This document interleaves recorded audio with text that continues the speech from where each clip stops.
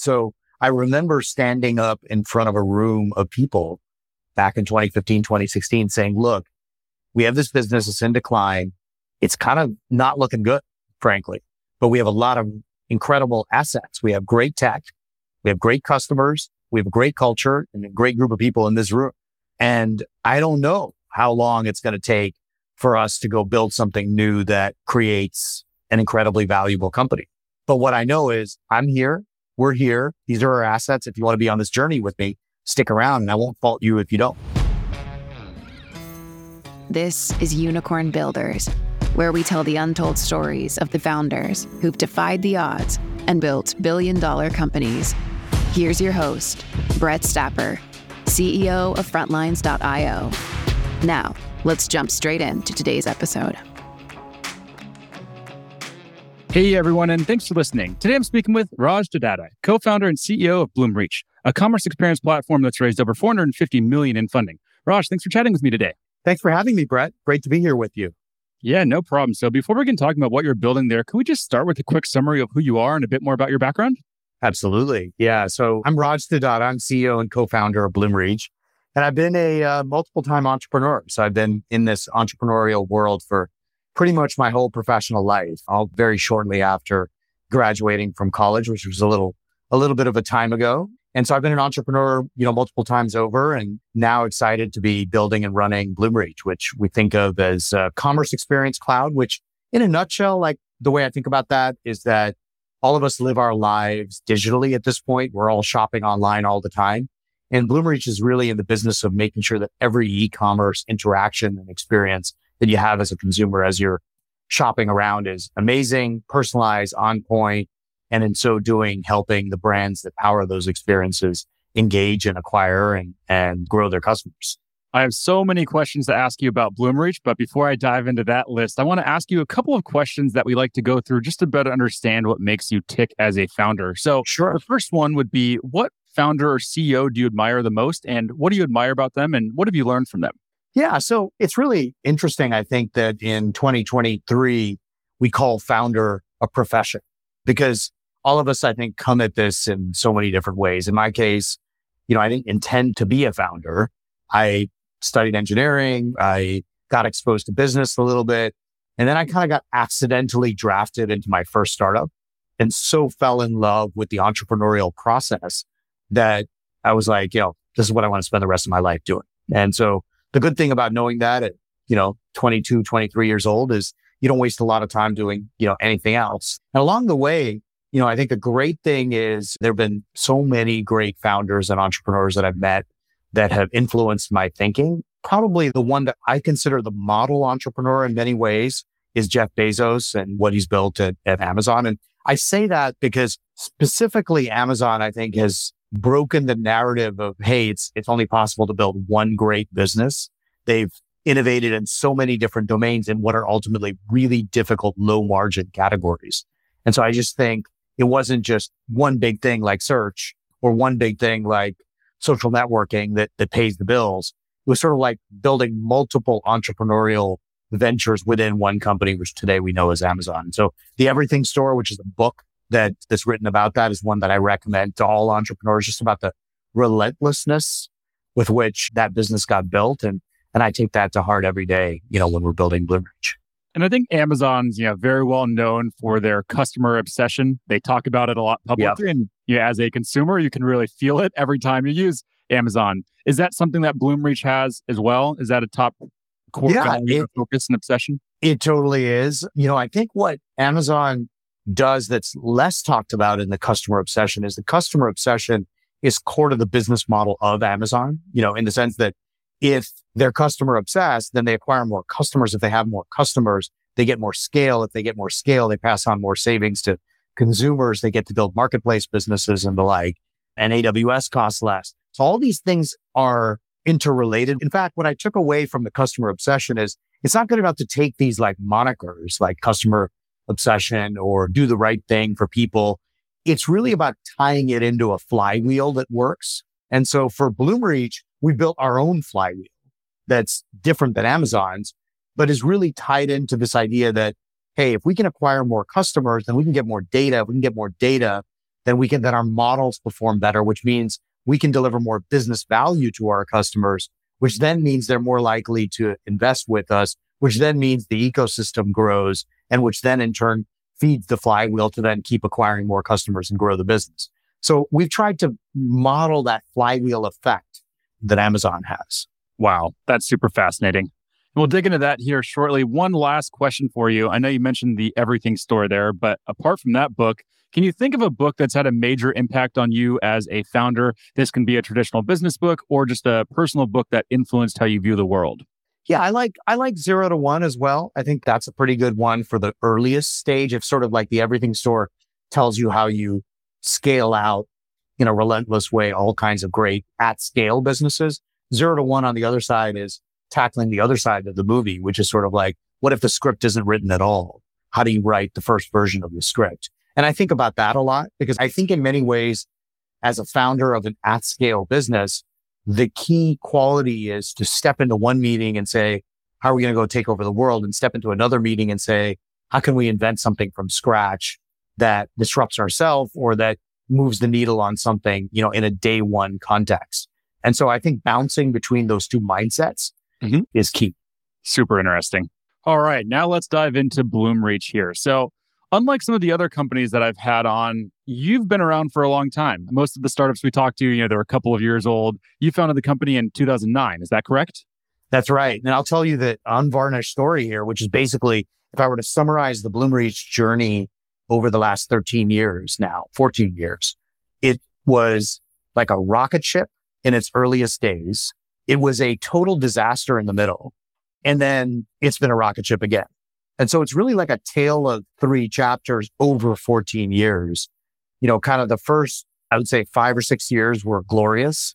The middle, like 3 or 4 years were really rough.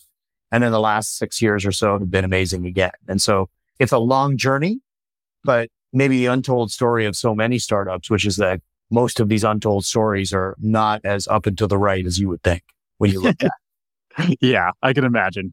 So take me back then to 2009, early days of Bloomreach. Where did the idea come from and why did you settle on this idea? And what were the inspirations there as you were getting going? Yeah, so it's hard to remember this, but these were days when, Facebook and Google were the primary companies, Amazon along with it. Early days of sort of like first 10 years of e-commerce and the internet. And our thought process at the time, to put it really simply, was one day billions of people are going to live their lives online. And the quality of the digital interactions is going to be as important as the quality of every physical interaction we have. And so let's go build the kind of platform where if any of us are online, every digital interaction is amazing and speaks to us and is personalized and feels like our best friend knows us. And so we set out to build Bloomreach really to fulfill that vision. We call it magical and measurable experiences for people in business. And in those earliest days, that was like a very grandiose vision. But the key question was, okay, what's holding us back? And what we felt was holding us back was you couldn't possibly hire enough human beings to curate every website, every app interaction, and make it work for every consumer that was going to go visit those apps and websites. You'd really have to be using data and data science to inform that and to make it such that at scale, every one of these interactions was magical, but machines and data science had to play a key role in it. So when I think about those earliest days, we pulled together some of the core engineers that involved in building the search engine at Google and the newsfeed at Facebook and said, hey, let's turn the problem around. Let's not go build a Google or a Facebook.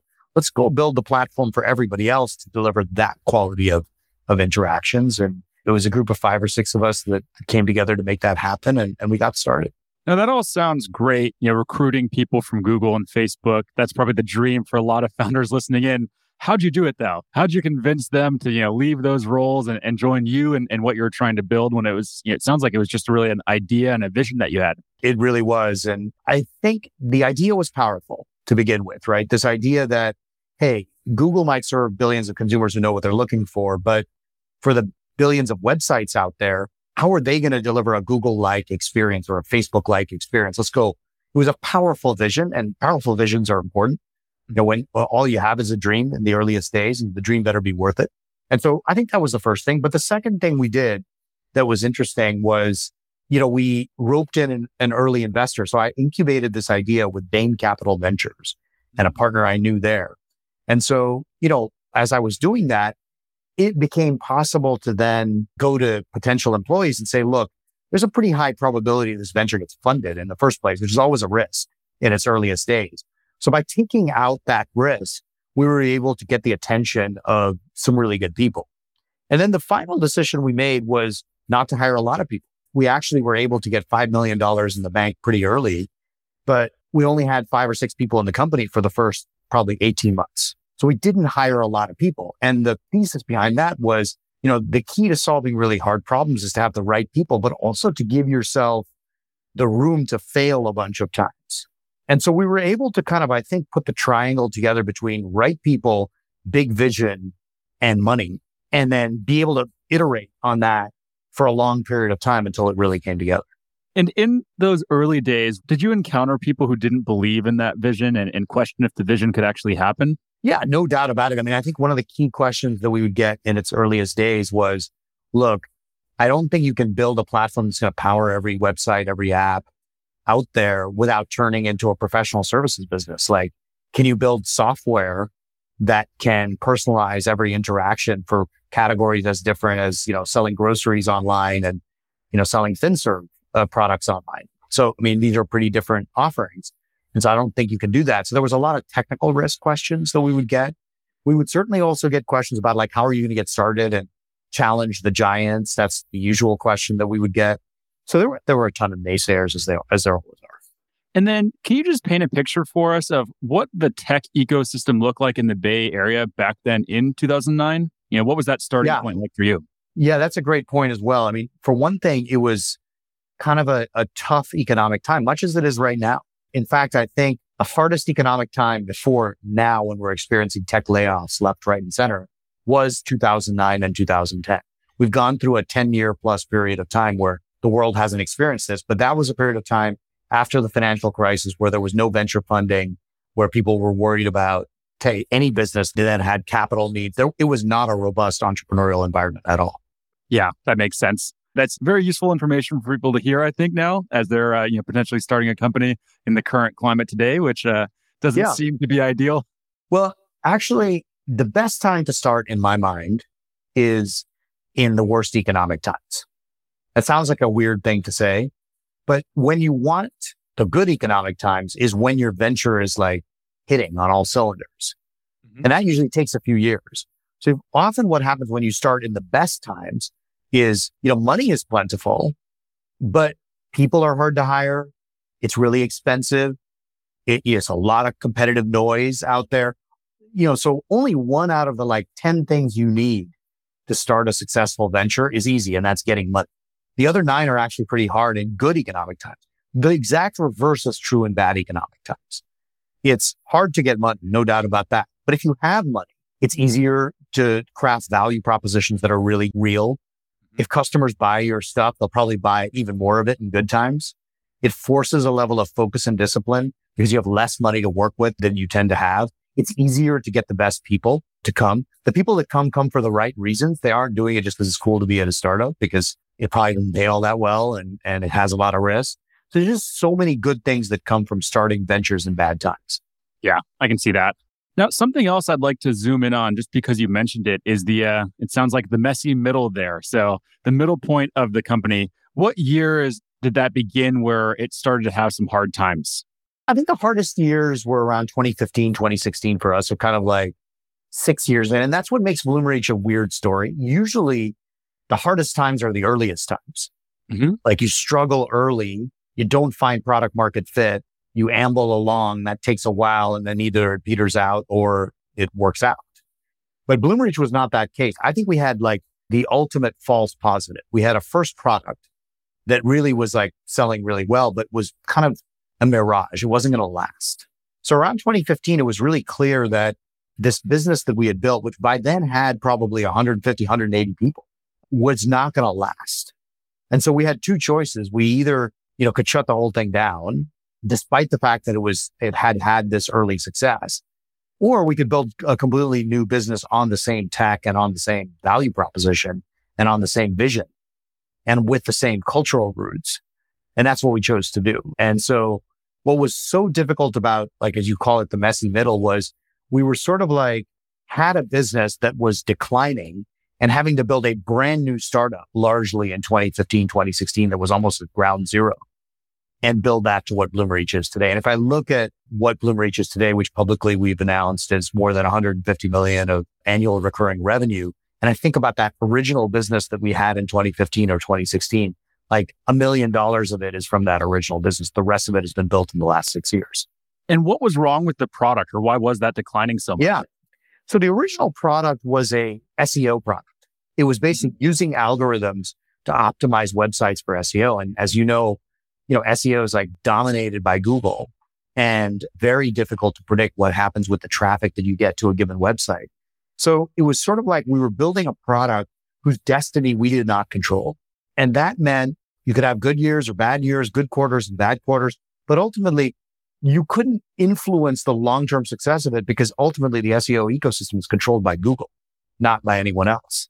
They have 90% market share in search. So it's a very difficult place to build a business. It's kind of, you're inhabiting a planet that you don't control fundamentally. And that was the core issue with it. And, it actually was a relatively large business at that point, but not one we could believe would be an at-scale business and an independent software company that would create tremendous value.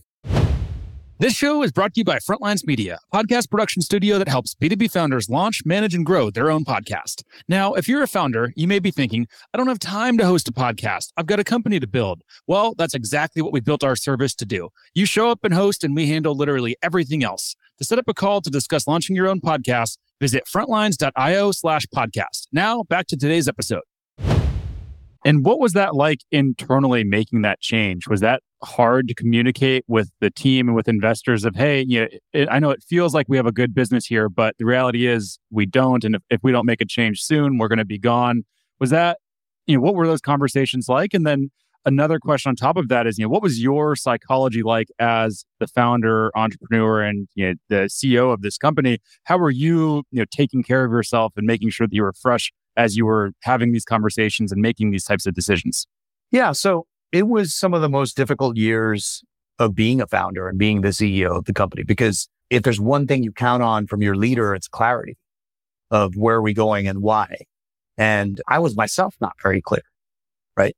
So I remember standing up in front of a room of people back in 2015, 2016 saying, look, we have this business, it's in decline. It's kind of not looking good, frankly, but we have a lot of incredible assets. We have great tech. We have great customers. We have a great culture and a great group of people in this room. And I don't know how long it's going to take for us to go build something new that creates an incredibly valuable company. But what I know is I'm here. We're here. These are our assets. If you want to be on this journey with me, stick around and I won't fault you if you don't. And there was just an incredible catharsis in recognizing the lack of clarity and being honest about it. And incredibly, a lot of people were like, look, Raj, if you're here, I'm here. We're going to figure this out together. That's what we sign up for. And a lot of people made that choice. And I think are grateful for having made that choice during those years. And it forged a fabric of an incredibly resilient company, thereafter. And as far as, me personally, I had the good fortune of having like a super stable family and just kind of life situation, without which I don't think the volatility of doing this could make sense. And then the other thing I told myself was, look, you just got to stop thinking about whether you want to do this or not. Like, that's not fair to your investors or to the people on the team. Like, I either have to be all in or all out, but there is no in between. And so I almost told myself, look, I'm just not going to think about whether this makes rational sense. I'm just going to make it happen. And until the day when I give up making it happen, I'm just going to be 100% all in and convey that. And that was really important as well, because me being so all in caused a few other people to be all in, who caused a few other people to be all in. And, we pulled it off. So amazing. Really appreciate you telling this type of story. I feel like a lot of times with startups, you only hear about, the good times, and then maybe there's, the hard times at the start, but then it's mostly just the good times that they reflect on. So really appreciate your vulnerability and sharing some of that pain you guys went through in the middle stage. Now let's talk about the growth stage there, kind of that third chapter that you're in, it sounds like. when did things really begin to take off and head in the right direction when you moved into that new product? Yeah. So we started to build, kind of a new product and launched it, and it started to have some traction around 2016. But to give you a sense, sort of like the new product was like $1 million of revenue and the declining old product was like 20 something. So I saw that it was working. Back to that, like you always have to have a 0 to 1 mentality. I knew there was a kernel of something that was going to build a great company. It did not seem apparent in 2016 to sort of the rest of the world, to our investors, to, the broader industry. It kind of looked like Bloomreach was just struggling along because the outside metrics didn't look very good. But I knew we had the kernel of a new startup that was going to make it and work as early as like a year into this, like around 2016.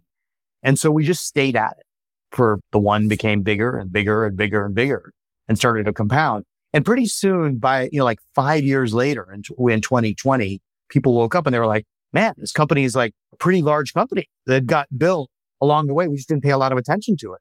And so it was clearer to me many years before it was clearer to the rest of Silicon Valley. But, by 2020, we had gone out and, raised money at over $1 billion. And people were like, hold on, where did this company come from? I thought it died 5 years ago. And it just sounds like such an insane level of perseverance and really patience on your end. Because when you're talking about 5 years, that was already 6 years into the journey. So these aren't small time frames. And I think a lot of people in tech and just in life in general, think on these, rather short time frames. So how did you train yourself to, be okay with sticking it out for so many years? Even if we just look at that, 5-year stretch where you launched the new product and to see that through, how do you keep it going? Yeah. So the story is even crazier because in those 5 years, we were not able to raise any money. So you talked about the $450 million, and that's true. But the reality is it was $100 million before 2015 and $350 million after 2020. So between 2015 and 2020, there was no money. Wow. So the thing we had to do is we had to rely on the cash flow from our customers to fund the business and almost like operate like a bootstrap startup and then go raise money, much later. So those 5 years were very hard. I think, to be honest, I'm not sure I knew it would take 5 years to go make that happen. I think I kept telling myself it was just around the corner, and just around the corner became 5 years. And that just kind of kept me going. But I did believe, like early on, I saw the traction. I saw the customer value. I saw the product working. I did believe. I remember wishing it would go faster, but I went from like doubt to conviction, and that helped the years go by. And yeah, I did ask myself that a variety of times, like, is this the right thing to be using, time, and everyone's sort of career is valuable in terms of where we all spend our time. So, but we were building something amazing. I still very much, it was the same core vision I had back in 2009. I believed it in my bones, and I had a great team. And so I felt like I had some assets that if I were to go, leave and start something else, I would have to rebuild. And in that time period, do you recall like your darkest moment or darkest period of time where you ever just sitting there in your office or on a walk, just thinking like, shit, or how do I get out of this situation? I did not one time, but like with regularity, I remember going for walks with my wife or with some of the key folks, including our COO, who stuck around through that period of time and being like, is this going to work? Our investors, I remember having conversations with them being like, look, I just want to be honest with you. I could completely lose all of your money. And I remember one conversation that was a pivotal one, which around that time, I brought in an independent board member. And until that time, we had always only had investors on the board. And I brought in an independent board member who had been a founder and CEO of a company that today is worth billions of dollars and is publicly traded. His name is Marcus Ryu, and he's the founder and chairman of a company called Guidewire Software. And I remember Marcus telling me a near-death story of his own company that later was very successful. And we really related to each other because I felt like had a certain kinship in having a shared experience. And I remember telling Marcus I was struggling with the current business and this new business. And he just looked at me in the eye and asked me a couple of very simple questions. Number one, is the planet you're on inhabitable, or do you need to go find a new planet? Number two, if the answer is you need to go it's not inhabitable. You need to go find a new planet or a new product or a new business. Do you believe you have an unfair advantage and you have conviction that you're going to find that planet? And number three, do you look around the room and say, these are the people in the foxhole? And if the answer to that is, those three questions are yes, nothing else really matters. And it provided me just an incredible emotional and mental strength to have someone to talk to, because it wasn't that easy to talk to our investors, to many of our team members about all of the mental ups and downs that would come along with this, because there were a lot of dark moments for sure. Yeah, it certainly sounds like it. Now, I think I read in one of the funding announcements, it was 2022 that you did the $175 million round. Is that right? That's right. Yes. That was early January of 22. What was that day like when that was all signed? What was going through your head? How'd you feel? Yeah, I was super relieved and super happy, to have the money. In 2021, we had a spectacular year and we were coming off an amazing time, and we were thinking to ourselves, let's strengthen our balance sheet. Let's make sure we have the capital to invest for the future. And we did. And we found a great investor, Goldman Sachs, that invested in the business. And when that money came through, there was just a feeling of, look, we control our own destiny now. It's just up to us. We can build a, multi-billion-dollar company at scale, and we have the capital to do it. Obviously, we have the business to support that round. But yeah, it is a feeling of exuberance to accomplish that. And that takes exactly like 5 minutes. And then you start being like, okay, what's the next mountain to climb? That's how it felt. Yeah, I can imagine it's an insane moment followed by probably a little bit of panic of, okay, now what do we do? Yeah. I've had moments of panic, but I wouldn't describe panic. It was more like, all right, with great power comes great responsibility. Someone's given us $170 million. How are we going to make this a $500 million ARR business, $1 billion revenue business? It sort of like makes those ambitions that you talk about in decks very real. And you're like, okay, let's give this a shot. It's pretty cool.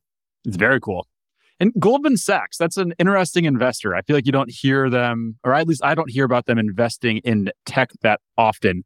Am I wrong there? Do they do a lot of tech investments, or was there something specific they were looking at when they invested in Bloomreach, do you think? I think they do a set of at-scale tech investments, right? By then, Bloomreach was well over $100 million in revenue. It had hundreds, thousands of brands that were on the platform. So there was like no risk the company was going to go under at that point, right? So when Goldman invested by then, it was an at-scale business. It was growing well. It had clear market traction. So they weren't investing, I would say, in a tech startup anymore. They were investing in a growth stage technology company that was going to be around. Makes a lot of sense. Now, let's zoom out a little bit more and just talk about the very, very high level product that you have today. So what is that high level product that customers are paying for? Yeah. So Bloomreach, we think of as a commerce experience cloud, but to make it really simple, we all shop online. And let's say we're buying a pair of shoes or buying a laptop or whatever it is. The first thing that's going to happen is, a brand is going to engage us. Apple's going to engage us, or, Cole Haan is going to engage us to their brand and say, hey, maybe you're in the market for a pair of shoes. And that's going to happen through email, SMS, web, ads, all the marketing channels. So the first offering we have, we call Bloomreach Engagement. It engages more customers to brands.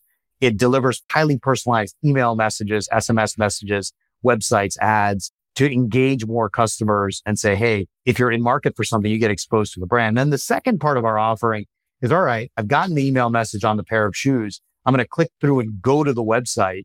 And now I'm actually looking for the exact pair of shoes that meets my needs. Maybe it's hiking, or maybe it's to go out, or whatever it might be. And, we'll power the website. We'll power the search box, the content, the navigation menus, and we'll guide you to the right product. And once you've added the pair of shoes to your cart, then the Bloomreach part of the journey ends, and it goes into a lot of the back-end transactional systems to enable you to actually buy the product, get it shipped to your house, get the fulfillment to work, all of that. So Bloomreach, the reason we call it an e-commerce experience is it's basically the core shopping experience that you have online for thousands of brands. And you don't know this, but hundreds of billions of dollars of transactions on big websites like a Williams-Sonoma if you're buying cookware, or an REI if you're buying hiking gear, or an Olokai if you're buying sandals. Behind the scenes, it's all powered by Bloomreach. And could you give us an idea of just the numbers that we're working with here? I think I read on LinkedIn, 850 brands trust you. any other numbers you can share just so we can try to understand the scale? Because I know it's a massive scale that you're talking about. Yeah. So the scale that we're talking about is almost a quarter of consumer-facing e-commerce in the US and the UK is at some point touched by Bloomreach. Wow. So, you load a web page, it's calling Bloomreach in the back end and showing you the web page. You use an app, you send an email, you get an email message in your inbox, you get an SMS message. There's a decent chance, there's a 1 in 4 chance almost that Bloomreach played a role in determining what to show you at that moment. And it's using, we have almost 30 patents pending around various AI technology that is trying to figure out, what do I put in front of you as a consumer right now that increases the probability that you engage with this brand, get the experience you're looking for, and that ultimately the brand gains, customers and serves them most effectively. And I'm sure there's a long list of things, and it's probably hard to narrow it down. But if we had to just pick a few things that you got right, what would you say that those are? How were you able to rise above the noise and just really dominate the market in the way that you have? I think we did a few things right. Number one, the core vision was right. Like, we've been at it for a long time, but the core vision of saying, hey, one day people are going to be shopping online, and the quality of the product you show me, the content you show me, the blog article you show me is going to make a big difference in my interaction with you as a brand. That core idea is just a good idea for at scale, to solve that problem. We believe the data was at the root of solving that problem. And we were right about that, I think, as well. So I think the core premise was a really good premise. The market has been a really good market in e-commerce. But then I think what we did very effectively is we picked narrow parts of this problem gradually over the years and did a great job solving each piece. We didn't show up and say, we have this big idea, let's go. It was, all right, let's make search boxes really good. Then let's make merchandising really good. Let's make the content really good. Let's add email and make that really good. Now let's add SMS and so we had a gradual playbook that followed the way people interacted with brands and shopped online. And we rolled it out gradually and did one step at a time really well. And I think that helped us as well, but always with our eye to an unflinching commitment to this vision. So we were also not sidetracked by a lot of other things that were not core to that vision in doing so. And maybe the last thing I'll say is the real secret sauce of the company is not the products in the market. It's really what we are doing from a culture perspective to attract great people and to create the kind of operational environment that's like just a force to be reckoned with. And so as companies have gone through all kinds of dislocations, whether it be COVID and work from anywhere and offices shutting down or not, and the great resignation, and now the great layoffs, we just haven't dealt with very much of that and had very many problems. Like, we've just cruised through. And I don't mean cruise through and it hasn't been a lot of hard work. It's that we have built the kind of cultural playbook that it's almost like an operating system for the company that always allows us to thrive and do it the right way. And how'd you build that cultural playbook? I'm sure that didn't just like pop up organically or naturally. That must have been, a big push that you made, I would guess, at some point, or how did that come about? Yeah, like everything at Bloomreach, I think it's just all taken a really long time. So it was there in its earliest days. Like, we had written the values and culture before I even started the company. It's the same document that we operate on today, 13, 14 years later. But what we did really well is we said, we're going to turn each of these core values into operational practices, and we're going to measure our success every quarter, every year, the same way we measure our revenue, the same way we measure our product success. So, you go and do something for 13 years times 4 quarters, you just keep making it a little better and a little better and a little better. And pretty soon it's pretty good.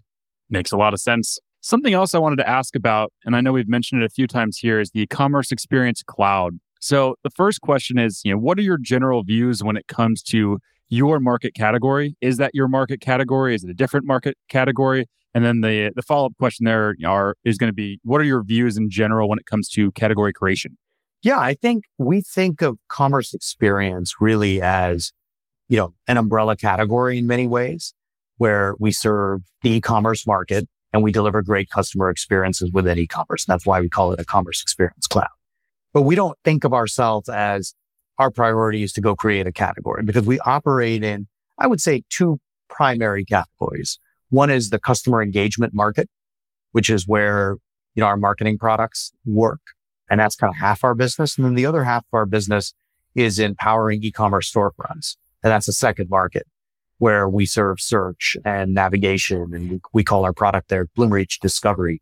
And so we really, I think, serve two markets with great products that work really well together to deliver on this vision of magical and measurable experiences, a highly personalized e-commerce interactions. But we don't spend a lot of time saying, let's go create the category for that. We spend a lot of time saying, let's go win our two markets and let's deliver on this promise that when connected together, you can deliver a world-class shopping experience. Interesting. And, 13 years in, what motivates you to do things like this? Why are you talking to me? I saw a bunch of other podcasts that you've done in the past. I saw that you wrote a book. You're a huge company, and a lot of the founders I speak to that are much, much smaller have this view that they don't have time for these types of things. But it seems like you really invest in some of the smaller things and really try to spread your message. Is that an intentional strategy that you've always had, or is it more that you're at a level of success now where you can go back and do these types of things? No doubt it's harder to do these things in the earliest days, but I have a few motivations. The first is, I'm obviously keen to make sure we tell the Bloomreach story and that creates value for the company as a whole. But beyond that, I also see it as my responsibility. I've been an entrepreneur for 25 years, and I do think there is a glamorization of the profession that suggests that everything looks like Elon Musk or whatever it is, Mark Zuckerberg. And those aren't the stories of the 99%. And I really want to make sure that we tell the real story, that we give people the courage to start these businesses and confront the obstacles that come along the way. And if my story helps motivate people and be motivated for the right reasons, then I feel like it's part of my responsibility to give back to the entrepreneurial community the way others gave to me. Wow. I love that. And I'm sure the founders listening in also appreciate that. It's hard to find people who are so open with their stories and share these vulnerable moments. So it's very appreciated from myself, and I'm sure from the audience as well. Now, last question here. Let's end on a high note and talk about the next 5 years. So what's the 5-year vision here for Bloomreach? What's it going to look like 5 years from today? We're just like at an incredible time, right? So if I think about where we are in this world, on the one hand, we're still 18% penetrated of e-commerce as a percentage of retail. So there's like a long way to go before digital actually takes over a lot of commerce. So we're early innings in that regard. We're early innings in this idea that we can use data to transform experiences. That's even earlier than the 18%.